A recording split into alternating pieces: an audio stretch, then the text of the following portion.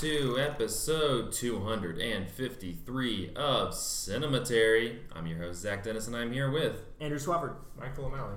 And in today's episode, we will be briefly talking about movies that we saw this week in part one, and then we will jump over to part two, where we will have a recording of our live podcast, which was recorded on Wednesday, if you're listening to this on a Friday, of 1925's Battleship Potemkin. We did it at Central Cinema in Knoxville. It's part of our Young Critics Watch Old Movies series.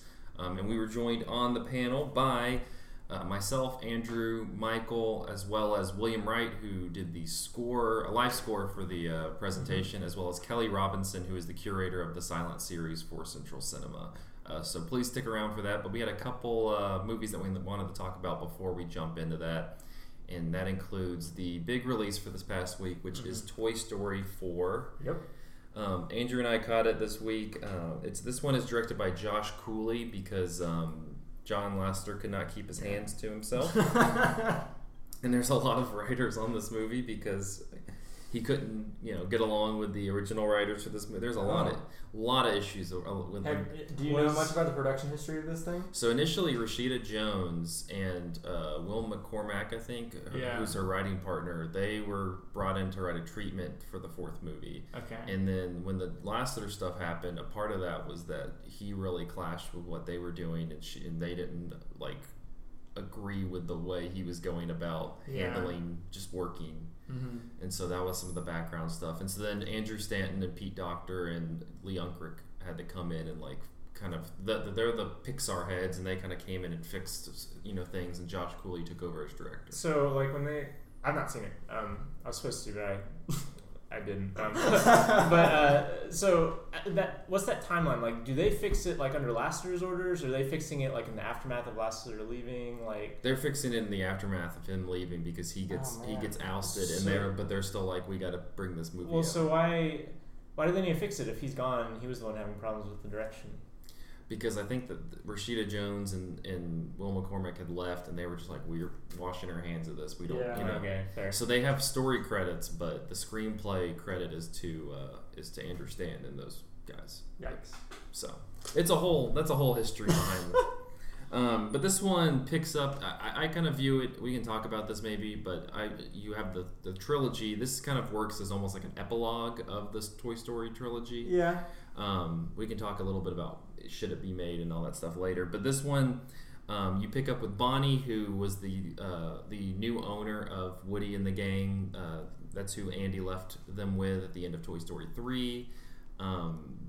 They're kind of living their life with her. She's about to start kindergarten, and when she goes to her kindergarten orientation, she creates this new Frankenstein monster, anthropomorphic spork named Forky, who's voiced by Tony Hale of Arrested Development and Veep fame. He naturally does not feel like he should be a toy or like a living sentient being. Yeah. And so Woody pretty much is tasked with keeping an eye on Forky and making sure he is still... he doesn't commit suicide. He doesn't commit. There's a long-running suicide gag. A lot of gags about suicide. There's a lot, because that's what you look for in your kids' movies. Consciousness is a burden. I'll give it that. But pretty much the story is Forky gets lost. Woody is like, we have to get this back to Bonnie because Bonnie, deeply cares about this thing that kind of got her through the first day of kindergarten while they're on this family trip. And so while they're on this family trip, Forky gets lost at this antique store. At the antique store, Woody realizes that Bo Peep, who is a character who was in the first two Toy Stories, but kind of left off in the third one, is actually there. She is kind of this renegade toy foster person. And the rest of the movie is Woody, Bo Peep, and her little gang of characters, who I'm sure we'll get to, trying to save Forky from Gabby Gabby, which is this doll that's looking for a home at the antique store, as well as Woody trying to figure out if he wants to go back and be Bonnie's toy and kind of live the life that he's been living, or join this kind of renegade ragtag group of Bo Peep's foster people. There's a lot going on. Andrew, what did you make of Toy Story 4? I guess a little bit. You can also preface with a little bit of your history of the feelings toward the franchise. I mean, I think my feelings for the franchise are consistent with most people's feelings toward the franchise. Mhm. I think it's pretty perfect top to bottom, 1, 2, and 3. There were also movies that I grew up with, and the characters' ages were always reflecting my age. Like I saw Mhm. Toy Story 3 the summer I was going off to college, so I'm very much the target audience for those movies, and they worked for me. The first Toy Story was the first film I saw in the theater. Mhm. So I feel a good connection to the Toy Story franchise. In terms of this one, I laughed. I thought it was entertaining. I thought it was funny. There were a couple really big laugh moments that mostly come from new characters they've added. The characters played by Key and Peele are Mhm. both hysterical. And then Forky is really funny in the first act of the film, though he gets sidelined really early. He does. And the movie stops being about Forky. You Which kind of think it's going to be about him, at least like it in seems the, like it's going to be this exploration of what consciousness is, and then we just like table that question. yeah. Because let's sidebar real quickly. Yeah. The reason why I guess he gains consciousness, because if you going through all the Toy Story movies, even toys that aren't owned by kids, as you learn like in Toy Story 2, like have like a consciousness. Yeah. But the reason that Forky is conscious is that Bonnie writes her name on his little popsicle stick feet. Yeah. And so that he gains consciousness because of that, but at the same time wakes up feeling I should not be alive. I'm still, I am trash. yeah, and then proceed again the suicide gags. Yeah. So I have a lot of questions about this movie. One is like all the new like Cars universe level logistical questions about how toys are alive and how their society works, and how their consciousness, all that stuff operates. I also have questions about whether or not this movie needs to exist, which I feel like we agree that it probably doesn't need to exist. No. But I also was pulled out of the experience several times by my not being able to suspend my disbelief, which is something that has not been a problem for me in any of the Toy Story movies. It's a ridiculous premise in the first place. But I think the reason why I had a hard time buying into the reality of this movie is that it was just every 5 minutes impossible for me to buy that they don't get seen by a human, right? There's just so much moving around and scheming and stuff. They're way more cavalier with like how active they are around like huge groups of people. Think back in Toy Story 2 when one of the big plot lines is how are they going to cross the street, and there's that huge set piece of them just using the traffic cones to get across, and it takes many minutes for it to happen. And this just feels kind of chaotic in terms of they're like bouncing on like umbrellas and stuff. They're like throwing like tight ropes across hallways and climbing over them with people like just out of sight. I can't believe that the society of toys has not been found out by humans, and that seems like a really petty little thing, but it was like constantly like gnawing at me, and I felt like I was at a distance from the film the whole time. I don't know. What did you think about Toy Story 4? I enjoyed it. I agree. I don't think it needed to be made, but again, I know a lot of people are talking about like, does it tarnish the ones that the franchise or whatever? And I'm like, no. I view those as like a trilogy, and this is kind of an epilogue. It's kind of a postscript to what's happening. And no, it didn't need to be made, and it kind of feels more like a almost like some sort of side adventure that probably could have been encapsulated in like a short. Because they did all like the Toy Story of Terror and stuff. That kind of stuff. Yeah, and so I don't know as a full movie if it needed to happen. The plot is much more. It plays with like kind of slapstick and rom-com kind of tropes rather than I think at least more than it's done in the past. A lot of the plot is centered around Woody and Bo's relationship. If you excerpt the Forky stuff, it actually could be a very streamlined rom-com about Woody and Bo Peep, because there is the little prologue section where they say a tearful goodbye to each other between number 2 and number 3, and then the rest of the movie is them trying to kind of reconvene. But then the movie seems like it's not going to be about that for 30 minutes or so. So I can see the troubled production and the the cobbled togetherness of this thing and its structure. Yeah, it's kind of funny. I think that the franchise up to this point has been about, being there for Woody's always been there for Andy or been there for the kid, and this one's almost like an empty nest situation. It's like kid's gone, like let's you should live your life for you now. Yeah, which I kind of liked. I was like, like the kid's gone, right? Yeah, Bonnie doesn't seem to care about you, so go live your life and enjoy yourself. And so, I mean, I think I thought it was okay. I'm curious to talk a little bit about the different characters that are introduced, because like you said, there's the Key and Peele, this carnival, these carnival plushes that are connected to each other that show up halfway through. Yeah, there's a Canadian stuntman toy played by Keanu Reeves, Duke Kaboom, that shows up. Then you have Gabby Gabby, who is the villain. Which let's start with her, because she's technically the villain character, but she was also one that, if you look at like the kind of insidiousness of the villains in terms, especially like Stinky Pete in number 2 and Lotso in number 3, she's much more tame. She's set up exactly like those characters, or maybe in almost the opposite way of those characters, where those are characters who initially come off as very unassuming and benevolent, and then they have this dark side to them. Gabby Gabby is introduced in almost like this Coraline-esque like body horror threat, where she's going to... There's a gothic element to it. Yeah, I mean, I shouldn't say everything about her introduction, because it is a good little reveal, but it involves like stealing the vital organs of other toys.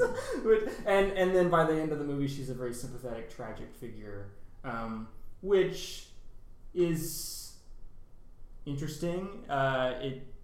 I mean, I don't know if it necessarily makes the movie better or worse. It's just a choice, right? It kind of just lessens the stakes. They become more like, the stakes are more getting back. I think the Toy Story movies have always been about we're lost from whatever person we're supposed to be to, and we're supposed to get back to them. And there was always kind of that wall. And I don't think that she necessarily like presents a wall as much as the other ones have. I mean, it's still, they have to get back to Bonnie, but I think that the immediacy of kind of solving that is gone, because she just doesn't. She's not nearly as like I said, as insidious as a lot of the other characters become. Sid is. Oh, and when she is introduced as a sympathetic character, like reintroduced to you as a sympathetic character, she takes on the central conflict of the story. So it is, as we're talking about this more and more, I am more troubled by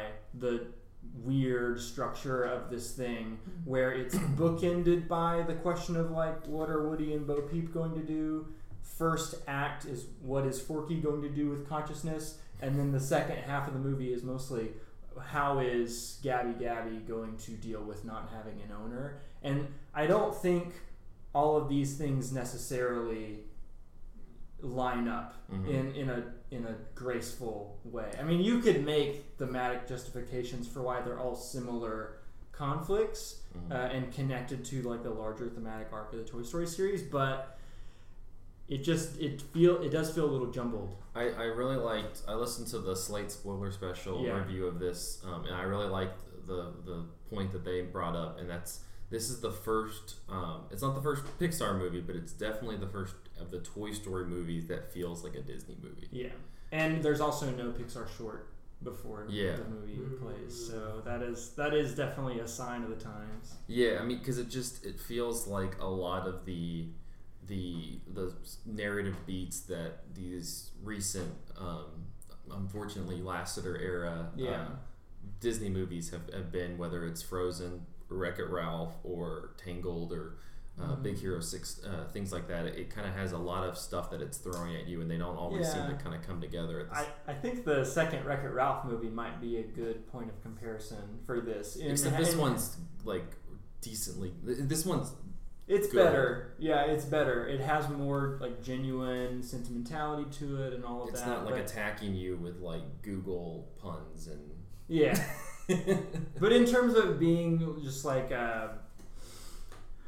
sort of a mess of like different loosely connected shenanigans, I think it's sort of similar to Wreck-It Ralph in that way. Or Ralph Breaks the Internet in that way. Yeah, it's very referential to itself, and then you have just the Key and Peele characters feel like referential to if you've watched Key and Peele. Yeah, they don't feel like they fit in the Toy Story universe, which No. To go back to my point about the laughs, I think all of the things that are most enjoyable about this movie are things that don't really fit in the Toy Story universe. Like, I loved Key and Peele's gags about specifically what they wish would happen but is not actually going to happen in the movie. Like, those are things that can't happen in a Toy Story movie. These are characters who don't quite fit in the Toy Story series. And then, like, there's also the Duke Kaboom character who's very funny, but he doesn't really belong in the screenplay anywhere. And then Forky is great. Like, such a great idea for a character, such funny execution, great performance by Tony Hale, but it ultimately feels like it doesn't quite mesh with the movie around it. Well, he's right? like you said, he's sidelined so quickly. Yeah. Like, after the first, once he is trapped by Gabby Gabby in the antique store, he's pretty much sidelined to like the. I mean, they never really bring him back into the forefront. And there are a lot of characters that are sidelined, right?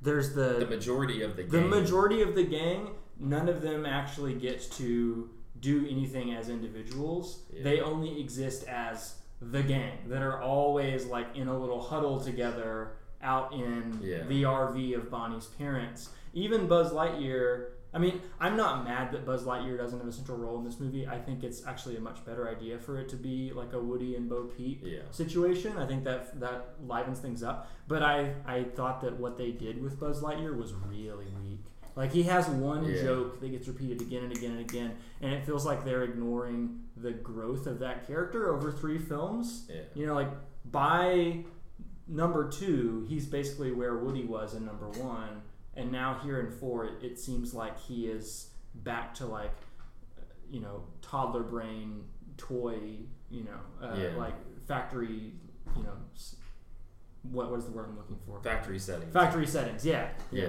No, he's definitely a weak link just because they don't really know what to do with him. He's kind of, and you're right. The gang is there, but it's mainly Woody and I mean, even Jesse is kind of is pretty sidelined from doing too much. They come in every now and then when there needs to, like, a Deus Ex Machina or something to save a toy from some specific conflict, but mostly I kind of wish they would have found a way to write this movie and have Woody be even more isolated from everybody else. Yeah, because I think that's how they were setting it up really at the beginning. Was he's very much isolated in terms of their relationship with Bonnie and his relationship with Bonnie.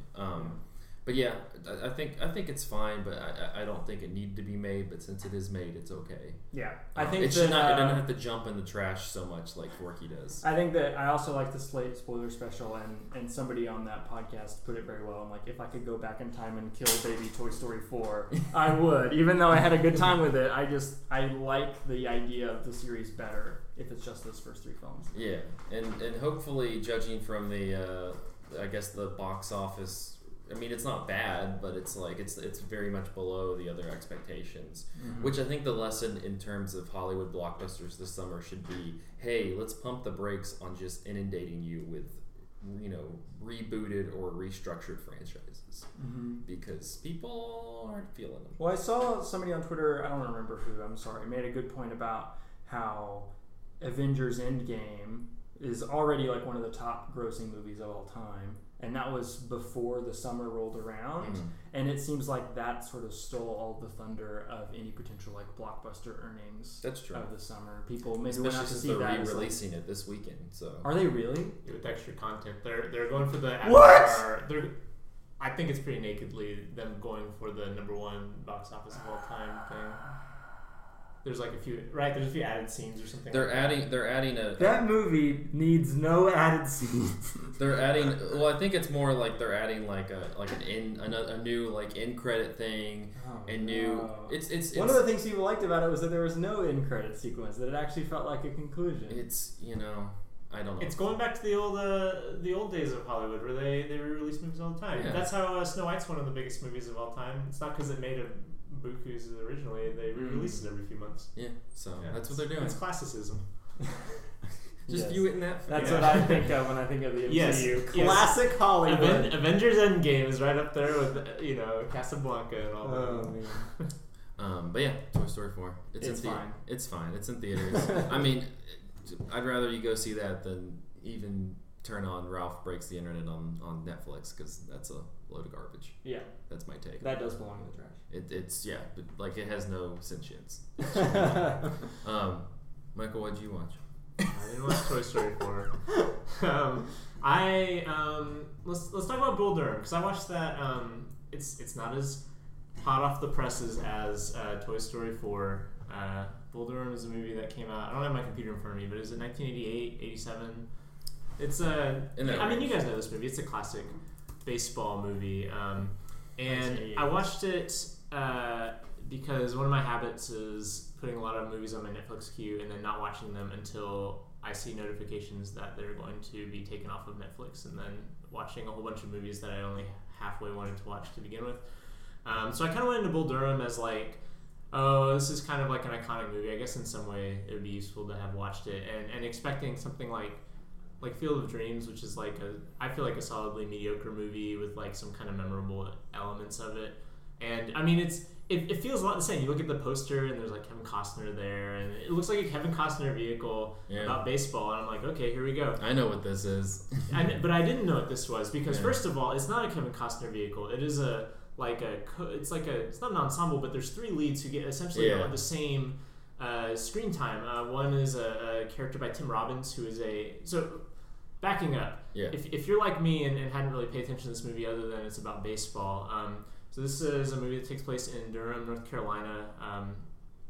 The Bulls is the minor league team there, and so it's about this minor league team, and specifically like the kind of inciting incident is Tim Robbins is this kind of hotshot guy, I guess coming from high school or something like that. Up and coming guy with the really great arm, kind of like Nolan Ryan-esque in that he doesn't have a lot of control, but he's really fast.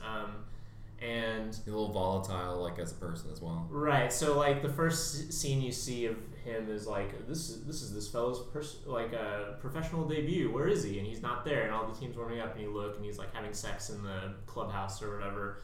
And that's kind of like his character. He doesn't. So is that character, and then Kevin Costner's character, who's a guy who's been in the minor leagues for 10 years, and he's kind of the veteran on his way out.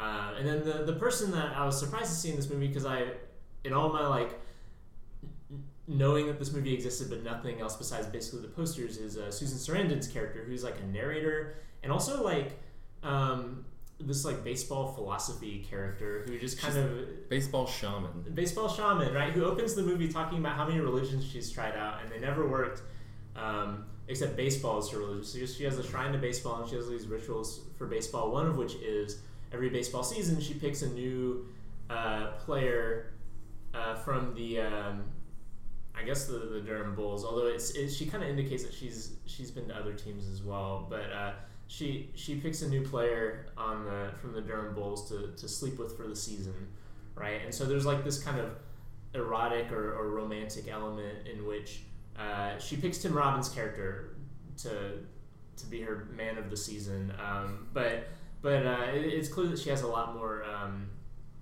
I guess camaraderie with Kevin Costner's character, and so there's this kind of, it's not really a love triangle because there's not a lot of energy spent to like breaking them up or romantic angst, but it's a weird sort of like platonic thing for most of the movie, and I really liked it. It's like really smartly scripted. It's like really quick and funny, and like I don't know, I have sworn off professional sports for a very long time, but I still have kind of an embedded fondness for baseball. And the kind of mythologizing of baseball as like this game of rituals and chants, and the movie totally goes into that. Like there's just a ton in this movie about all the players, like different rituals for like how to get out of a slump or something like that. They keep referring to the show as far as like the major, like getting brought up to the majors go, and there's this kind of almost like a. Don't they use that in Infinite Jest? Yeah, maybe. I mean, Zach, you may know this better, but maybe that's just common parlance for if you're in the semi-amateur or semi-pros going to the pros. When you want to get to the show, that's the major leagues. Yeah. Well, right, but in Infinite Jest it's tennis. Yeah. So it's a different sport. Anyway, So, but they're the whole time it can work for any they sport. hardly ever talk about baseball in these concrete terms. The whole thing is kind of like this semi mythical thing that is like not heavy at all. It's not like Field of Dreams, which is also doing that, and I thought Field of Dreams was a little bit tedious.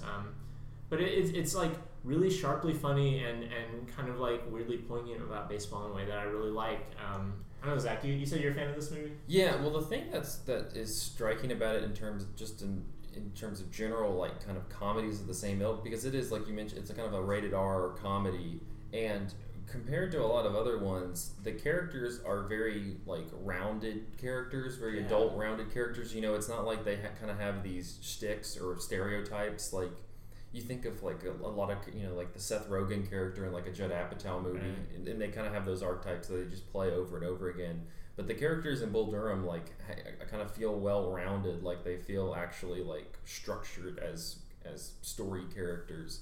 Yeah. And I think that kind of adds to the appeal and why you get into it, because you forget that this is some kind of raunchy R-rated comedy, and it becomes more of like a more streamlined story that kind of transcends just being that kind of comedic story. Yeah, I think especially if you compare it to like 80s American comedies in particular, like, you know, if you watch a lot of like, you know, Bill Murray vehicles like Stripes or something like that, like it, you know, those are movies that are very thin as far as like you said, character, but also like the kinds of humor that they're employing. Like there's usually like a few kind of jokes that they riff on, or you know, little set pieces. You know, like Caddyshack has like the Snickers bar in the pool, or there's a Baby Ruth, whatever. But you know, and there's like their little set pieces that are kind of self-contained jokes, and that's it.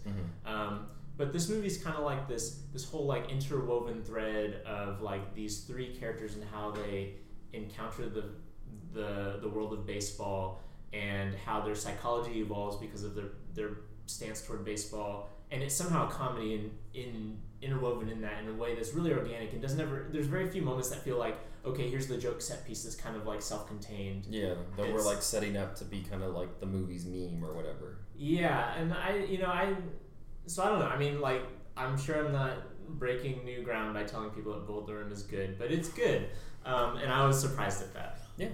You know, as you said, it's not going to be on Netflix anymore. Yeah, beginning of July 1st. So you guys have like, by the time this podcast airs, like 3 days or 4 days. Is it on Criterion Channel? No, not yet, but it is a Criterion release. So, yeah, I don't know. I think it's worth checking out, because like you said, it's less of like the raunchy comedy that you think, and has much more. It's much more rounded than. There's a lot of raunch though. There is, and there's also the token like saxophone scored sex scene that's a bit steamier as well. But it's the 80s, so you have to. It is the 80s. It's very of its time, but in a way that doesn't feel like it's limited by its time. Yeah, check it out. All right, well, we're gonna take a short break.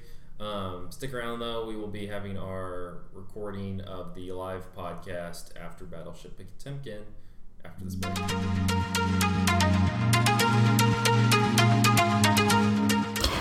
Hey Cinematariats, this is your co-host Lydia Creech with an important message during this break in the show. Cinematary would like you to know that we definitely want your money. We still want to bring you our pure, unadulterated opinions on the world of cinema, but now we're getting into the Patreon game, baby. We've brought on a lot of new voices to contribute to the site, and we want to honor our responsibility to compensate all these smart people for their hard work. To help us out, head over to patreon.com/cinematary to sign up at the $5 a month level. In exchange, our patrons will get an exclusive bonus episode every month, weekly shoutouts on each episode of the show, and the ability to dictate a movie for us to cover eventually. If money's tight, we get it. There are still a few things you can do that we would greatly appreciate. First, leave us a 5-star review on iTunes. That's free to help us reach more listeners. Secondly, send us a tweet at Cinematary, or better yet, send an email to Zach@cinematary.com. That's Zach, Z-A-C-H, to let us know your thoughts, and we will read them out and respond to them on future episodes. Finally, please share the show with friends and members of your family who you think would enjoy listening to and participating in our film discussions we put out every week. So, to recap, review, Send us your thoughts through Twitter and email, share with your friends and family, and sign up to be a patron. We would truly appreciate it. Thanks for listening, and now back to the show.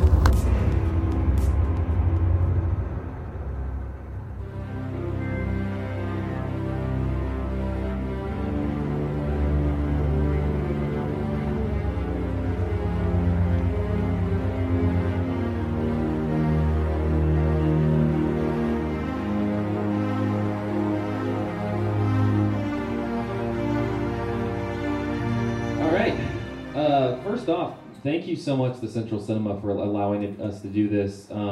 It's a Wednesday night. It's a 1920s silent Soviet film, and the fact that you all are here is kind of crazy in its own right. And I'm really glad that Central Cinema allowed us to do this and we weren't forced to watch a movie about young girls being massacred at a slumber party. Yeah, somehow this is not Slumber Party Massacre 3. I thought it was until the movie started, so I really appreciate them letting us do this. Battleship Potemkin, 1925, Sergei Eisenstein. We have here, for the people who are listening at home, I am the Cinematary host, Zach Dennis.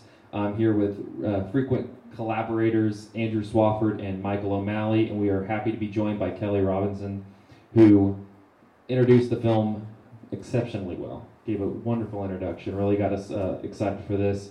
Kelly, I'm going to start with you, though, because I'm curious. You talked a bit in your introduction about how, most people look at Citizen Kane. I guess now it's Vertigo as kind of the greatest movie of all time, but this is nearly 100 years old. For you personally, what about Battleship Potemkin is effective? What about it, puts it in that realm as one of the greatest of all time? Well, part of it is just the method of filmmaking. I mean, he used an editing style that nobody had ever seen before, but now almost everybody uses. The quick edits. If you've seen a lot of old film, that's not the way they work. They tend to have a more, I don't know film terms very well, but just progressive, straight-on, linear method of telling the story. But he cuts back and forth, montage editing, I guess they call it. And the effect of it is it. I don't even really understand how it's working. It's like magic. When you see so many different bits of things that all come together to form a whole, it's the whole that's what's magical. And everybody copied it. I don't know if you know the film. There's a film from just a year later called Ménilmontant that we screened here. That Pauline Kael called it her favorite film of all time. And it's often praised for using that same style of filmmaking, but he got it from Eisenstein. That's where it came from. It was a new way of cutting a film to provoke a heightened sense of emotion. And that sense of emotion lasted all these decades. It's still there. Everybody out here who saw it, you felt that. I know you did. Well, Will's not here, and I'm going to compliment him, but I think his score also helped heighten that emotion as well. But yeah, the editing style, that montage style, it just kind of has this propelling movement constantly, and you kind of it's almost like you're getting caught in a stream, and you just are going down the river, and you're just completely all momentum. And so, like, when that sequence starts happening, they start kind of, the mutiny begins. There's no stopping it. It's just this propelling motion, and it's all dictated through that editing and through that kind of montage effect. It's all of the directing. Also, the editing during the Odessa Steppe sequence, he cuts so quickly between these micro moments where you see the baby, where you see the face of the mother, the individual people's faces, and their fear and their agony, and it keeps cutting quickly to seeing the whole, pulls back and you see all of the people on the steps, all the people running, but it goes back and forth so quickly that you get a sense of the individual stories, but also the big picture of what's happening, to the point that you realize that every person on those steps has one of those stories, if that makes sense. You kind of get the different personalities. I mean, you have the woman who has that very iconic image where she's shrieking and the glasses are broken. You have the child screaming with the blood on his head. You have the mother who reacts to the child. You have all of these different figures who you kind of come into contact real quickly, but the way he edits, you feel like the story is progressing, and but you also feel like you've gotten this narrative about who these people are. Michael, you were mentioning before we did this that the only other kind of Soviet montage theory film that you had seen was A Man with a Movie Camera. So, kind of thinking about that one and this one, what about the style and this kind of effect? I guess worked or didn't work for you with Potemkin? Yeah, I love Man with a Movie Camera. I like Potemkin a lot too, and I think like both of the films using the montage accomplish something similar on like an ideological level. Like you were mentioning like all these different individual pieces coming together as a whole, and the individual pieces are all serving as parts of a whole, and we get the idea of the individual characteristics of these pieces. But what's most important is that they come together into a collective. And for Man with a Movie Camera, that's a portrait of a city. With this, it's a portrait of like a revolution, right? Which is made up of individuals, but is ultimately has its power in the fact that they're collectively working. And so I think that's cool. Like Man with a Movie Camera is not narrative, so you just get it's like basically a documentary of a city. But this one you get like that, like you guys were talking about. The montage is both this narrative push, but also this cumulative thing. Like I believe the only two names we get are like the first title card, right, where it tells us the soldiers. The guy who's a martyr is the only big name you get. Right, and so as well as an officer. Yes, right. The officer who kills him. Mm-hmm. Right. Yeah, and so like we get the individuals at first, and the whole like opening is kind of like these different pieces of people, and the trajectory of the movie is them coming together, and then it's like this sustained climax once they're all together for like half an hour or something like that, which I think is really effective and moving at times. Yeah, and as somebody who is very new to Eisenstein, I just watched 2 of his movies this week. I'll admit that I struggled with his stuff at first because of the fact that there's basically no characters. Even the characters who get named, you see them for very small amounts of time. They ultimately don't matter all that much compared to the mass. And there's an opening title card that says something like, after the revolution, the individual was dissolved into the masses or something like that. And he is really trying. It's a propaganda film. He's trying to reorient the way that you see the world.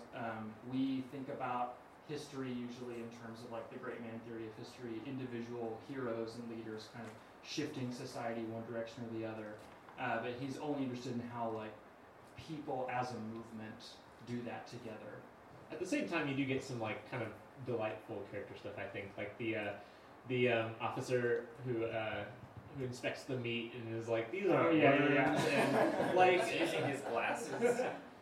Yeah, and I think that like this one of the reasons this film works is that like those individual pieces all like kind of pay off.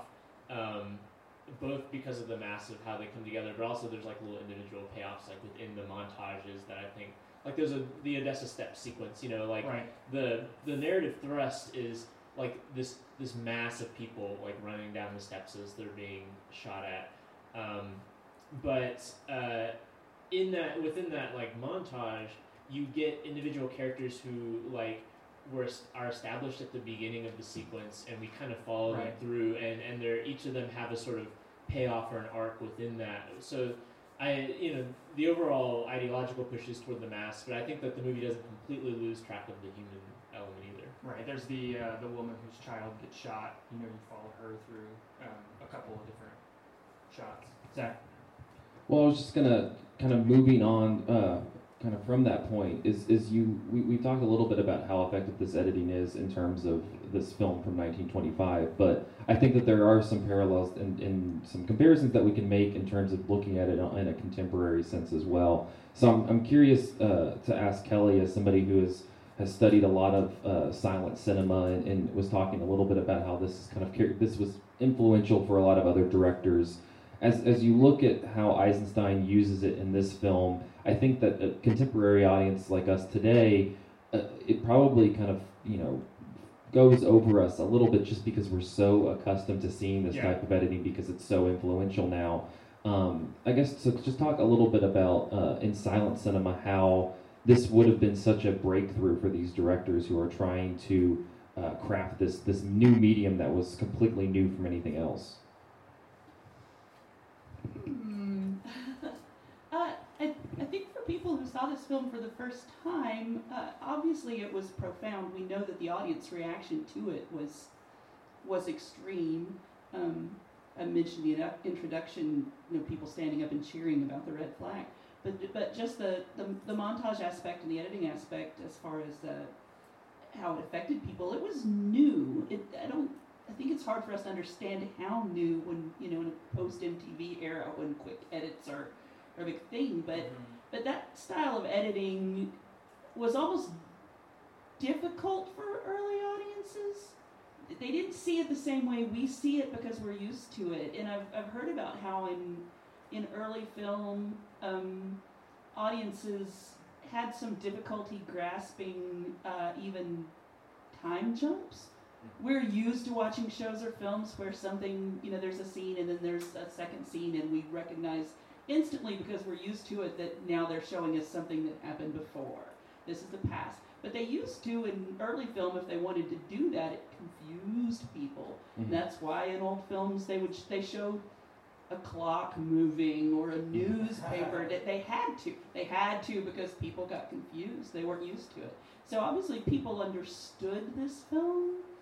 I don't know if they necessarily understood why they understood it, if that makes sense. No, that's part of the montage. They get a feel from it, but they maybe didn't necessarily understand why all these things are jumping around. But that's a perfect point to make, and I think that's something that we discover on this podcast as we do this series, is you go back and watch these films, especially the first half of the series where we're working, pre-1930. It's kind of difficult to assess the movie just because these are techniques that we see all the time. You see, a degree of this style of editing from, in something like Avengers Endgame, which is the complete parallel of what this is. But it's a technique that you're used to kind of seeing, and so I think it's just you don't really know how to make sense of the revolutionary quality of it as you're watching it today. It was highly experimental Mm-hmm. in its time. Yeah. The other thing that I think that a lot of people, with this film, and we've mentioned a little bit, is the kind of propaganda angle. This was a part of a larger kind of look back at this period of time in Russia, and this was something that Eisenstein was working on. As a piece of propaganda, how did you all respond to that? I mean, I in the interview I did with Luca for the Patreon episode, I was kind of like, I asked him about how his students today reacted to it, because I'm just imagining a film of this political caliber being in theaters today. But as a work of propaganda, how did you respond to that? Did you get kind of swept up in that narrative, or were you a little bit more skeptical? I mean, I get swept up in it. I think the movie doesn't really. I know a little bit about Russian history, but I don't know enough to know quote unquote both sides of the story here. So the movie sets up where there's these faceless uniformed soldiers just mowing down all these innocent women and children and stuff. And I guess for me it's hard not to get swept up in that because I have no context to say wait a minute, and I think historically I'm not really a fan of the Tsar and the monarchy and all that sort of stuff either. So maybe if I knew that context I wouldn't care either. But I think the movie definitely gives you a lot of reasons to get swept up, and I do. I mean, it also, I guess, influences the way that we're thinking about it in terms of this radical left politics becoming a thing that is surging again, in comparison, or kind of to combat the radical right-wing politics that is currently very powerful. So it's hard to take a ton of issue with it. You're like, well, I don't know about that Eisenstein. It seems like he's. Go ahead, Mike. Well, I was gonna say that's true. Although interestingly, in the introduction, when you were talking, was it 1951 that you said that the committee mentioned that? I mean, that's blacklisting is around the corner, and there's a lot of anti-Soviet anti-left sentiments at that time in like American filmmaking and maybe the Western filmmaking in general. What do you make of that? Since this is like openly like Soviet propaganda, it's still pretty like highly regarded in the West. Like, is it just the power of the montage? I don't know. Don't know enough about history. I think, and maybe I'm digressing from your question a little bit, but I think it works as propaganda because it works as propaganda now, not just in a historical context, in a present day context. And something Will and I were discussing right before the film started is that it's amazing that this film has the impact that it does, but it's kind of depressing that it does. Because this film would not have that impact if we weren't constantly living in a world where this kind of oppression comes around in waves all the time. That's why we get it. We get it on a local level, and on a global level all the time, all over the place. It doesn't matter if you know the historical context of this film or not, because you know what it's about. I mean, it's incredible that today we're recording this on Wednesday. I mean, if you haven't been on Twitter or anywhere on the news, there's been this picture from the AP circulating of a father and daughter who were trying to cross a river from Mexico to Texas, who drowned in the water. And you kind of, I was thinking about that image while they have the sequence in the film where the martyr sailor is kind of laid there to rest near the sea, and all of the people are kind of coming and really congregating around him as this symbol of the rebellion. And then, of course, locally here in Knoxville, we have the preacher cop who gave a sermon about wanting to execute, or the government needing to execute LGBT folks. So, that kind of, what you say, we feel it because it feels very present in our moment. Shifting it a long way over. Yeah. For podcast people who can't see what's happening in the room now, we have been joined by a fifth panelist, William Wright, who composed a score, performed it live for us with the movie. So, Zach, did you have any particular questions for William? Or? Well, first, before I kind of ask something, had you seen the movie prior to developing the score? Well, I had seen, it's kind of like the mainstream, I had seen the Steps sequence, and I think that's what I was familiar with the movie because of the Steps sequence, and then when they asked me to score it, I was like, oh, this is a good excuse to kind of see what wraps around this terrifying slaughter. And it's like it is a beautiful, compelling movie. I think, kind of like what Kelly said, it rings a little too familiar in a lot of ways. Yeah, and I think the nature of propaganda movies is that it just depends on who you think the good guys are. I think every propaganda movie probably appeals to somebody. And so this one appeals to us because it feels like, everyone loves the Jedis. Unless you grew up in the, like, my dad worked on the Death Star as a janitor. Their propaganda films are totally different. Yeah. It's a wonderful government job. There was benefits. We understand. He did what he had to do. He's like, I don't agree with it. The dental plan is pretty great. Yeah, there's a timeshare. Well, the score that you all performed, it just kind of it seems like most of the time you're kind of ruminating under the surface, and then it had those moments, like the mutiny and the Odessa Steps, and require you to kind of emerge. I mean, what was kind of the process that in terms of establishing the tone of the film that you wanted to set? Well, with this one, last time I was here, we did the Cabinet of Dr. Caligari, and with that one we had a really tight, focused roadmap for what we wanted to do. This one came together a little fast, and so instead of trying to beat something into shape, we mostly just kind of discussed the themes of the movie and just kind of, it was a lot more ambient in the plan, I guess. And so we had a few little themes that we developed, but otherwise we kind of I'm lucky to have people to play with that I can trust to kind of feel their way through something like this with me. And I really kind of wanted the movie to kind of drag us through it, because it is such, and that's the nature of the great silent films. I think the narrative and the acting has to be compelling enough to pull you through it, Mm-hmm. you know. And so, yeah, the process was more about the movie and less about hard musical ideas. Yeah, well, at the beginning of the chat, we were talking about how it's about finding these individuals within the masses, and I felt like you all did a great job of kind of providing voices, whether it was the guitar, whether it was the violin, whether it was the variety of things that you were playing. It seemed like you were able to kind of give voices along the way in order to kind of, again, add that emotion, add that passion to the scene that was on screen. Yeah, I think this movie is so, again, like I guess we've all talked about together and individually by now,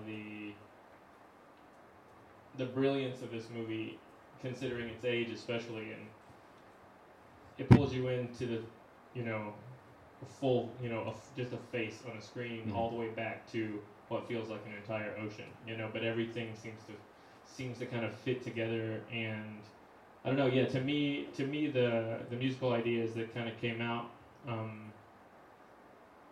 felt so natural, you know, and the personalities that they kind of weave into this narrative, even though you don't, you know, we have no idea anything about the people that we experience the Odessa Steps with, Yeah. but we feel it with them, you know, and I think that's part of the brilliance of the movie, is that it injects so much humanity into the big, you know, the big group, you know, and I guess that's kind of what's compelling about it.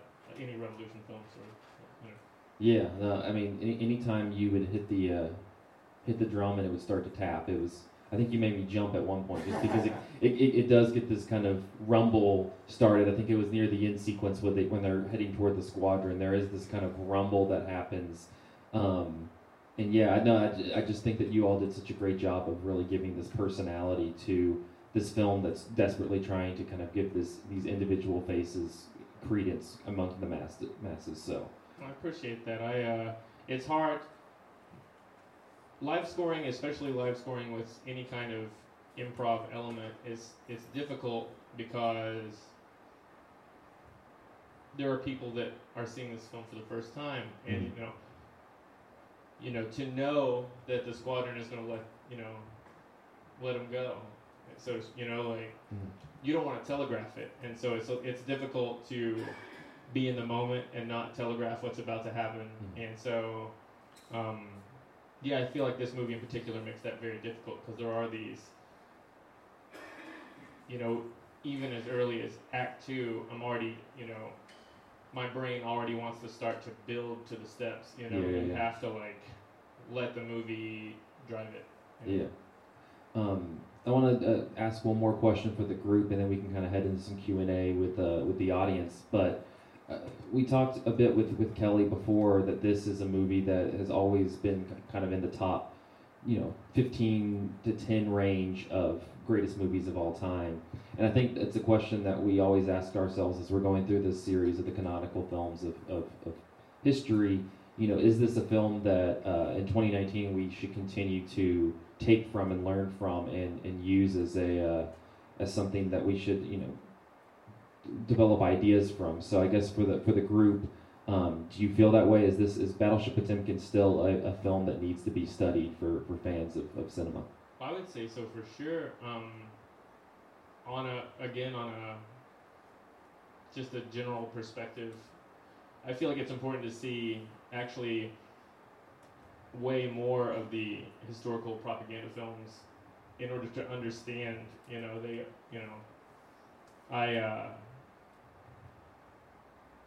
there are a lot of perspectives. I guess every war ends in a split. You know, these countries end up split. Then their history is taught to the children very differently. You know, and I feel like in order to understand the different worlds, you know, that people live in, it's important to see what they're being taught, especially in the more closed off countries, and to understand how isolated a lot of these, you know, these world cultures tend to be the longer they're shut off.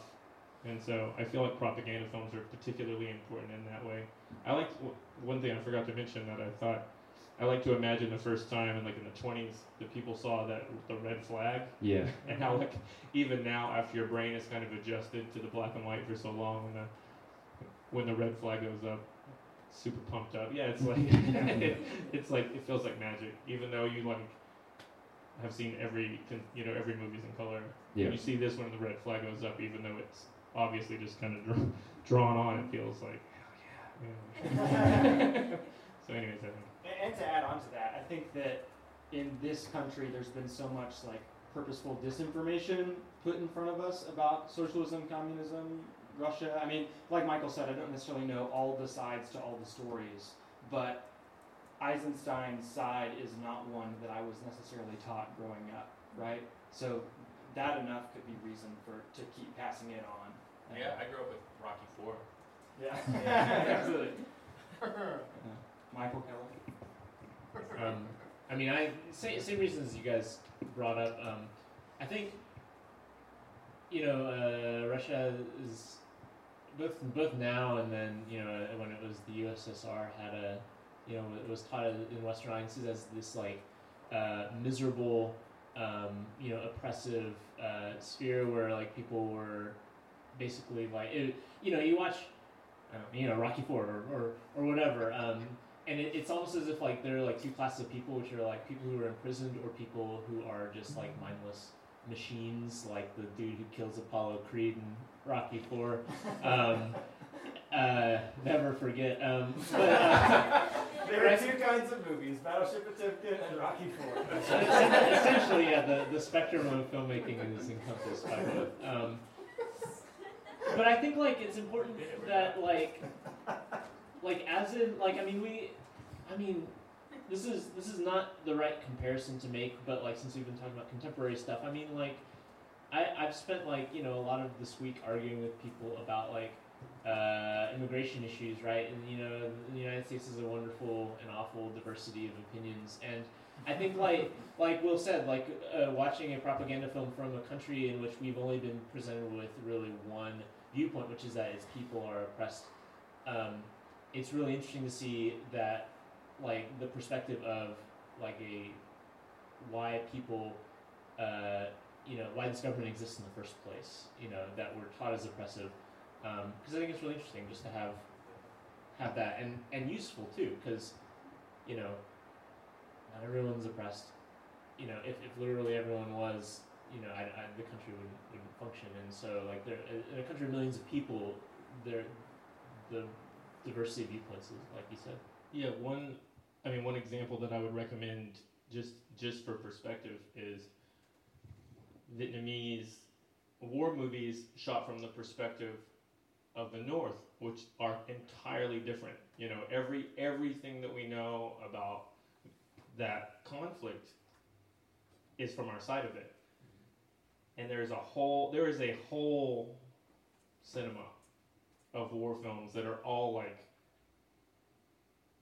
Saving Private Ryan, obviously on a really small budget, small scale, but it's that style of war movie from the perspective of the people who we historically see as the villain, and it's completely reversed. And these are narrative films just like we watch from our own perspective, and it is crazy. It feels crazy, and the same thing with the way the Chinese have erased Tiananmen Square and things like and all of these corners of cinema exist where any historical nonfiction or reality-based fiction, there is a movie told from the opposite side, and it feels, because we're taught so much from our own side, it feels insane. But I feel like it's really important to understand really the full wingspan of reality, because these are these are the realms where every generation learns things. We learn things from our movies and things like that, and so very difficult. Well, and to get like explicitly political, like We haven't got yet. well, okay, more so. But like it really to watch something like this is important for questions of like what we would consider like the liberation of countries is what we would call right we come in and disrupt your government, and we ought to with the perspective of these people are just basically in prison and it's just the dictator who's in charge.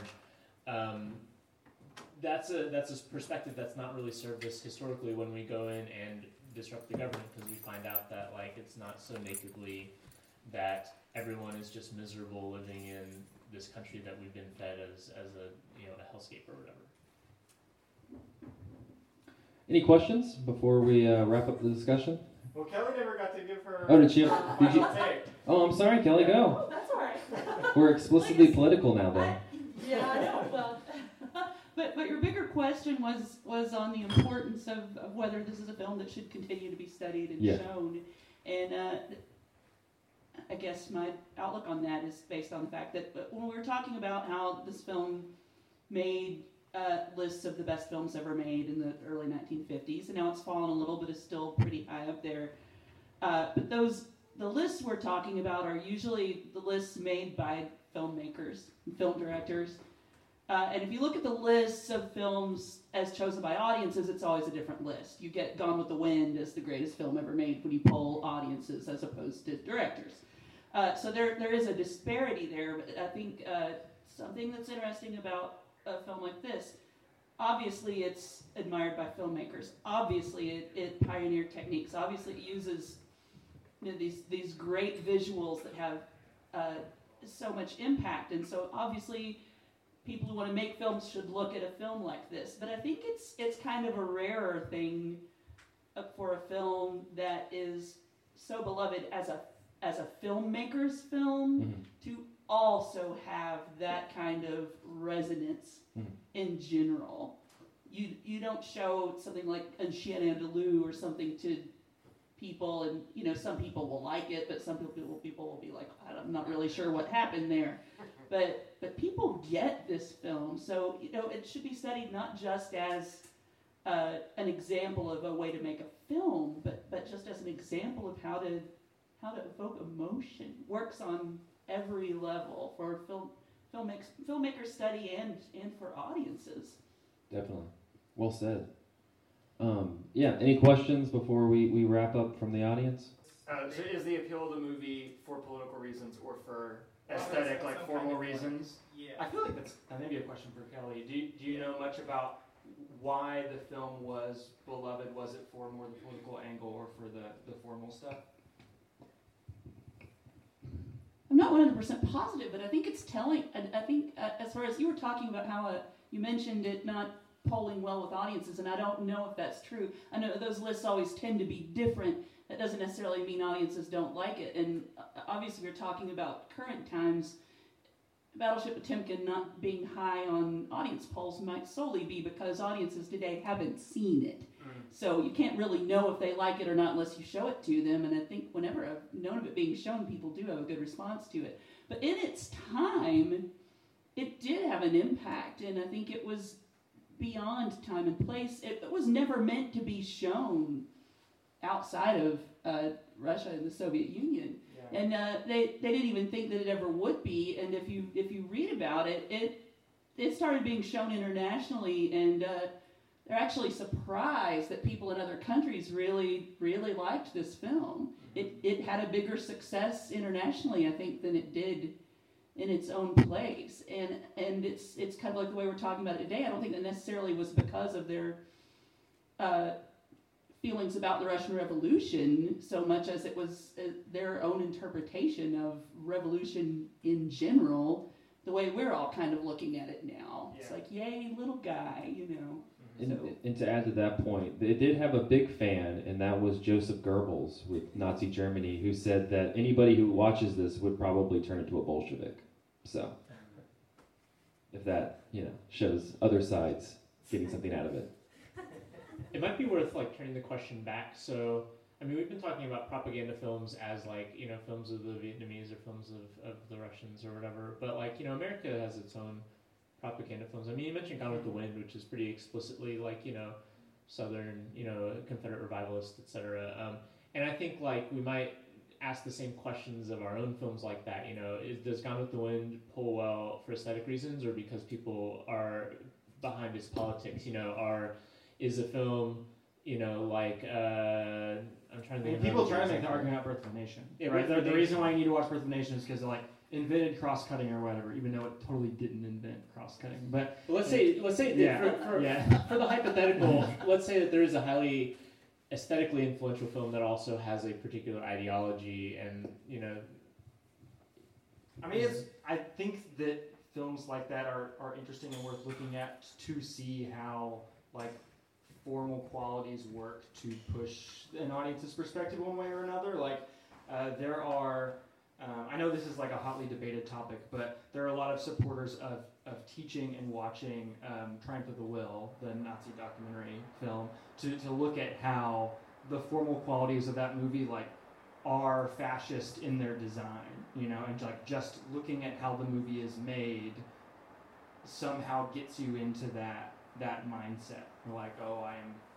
I wish to be led by this, great violent leader. I think that in the case of that or Birth of a Nation, it's at least worth picking through the theory of. Whether or not you're going to use it to, push those values is another question. All right. Okay. Well, I would like to thank you guys again for sticking around.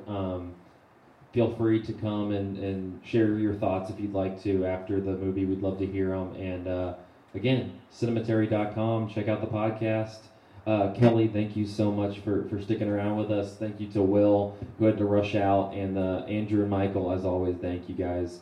Have a nice night. Thank you.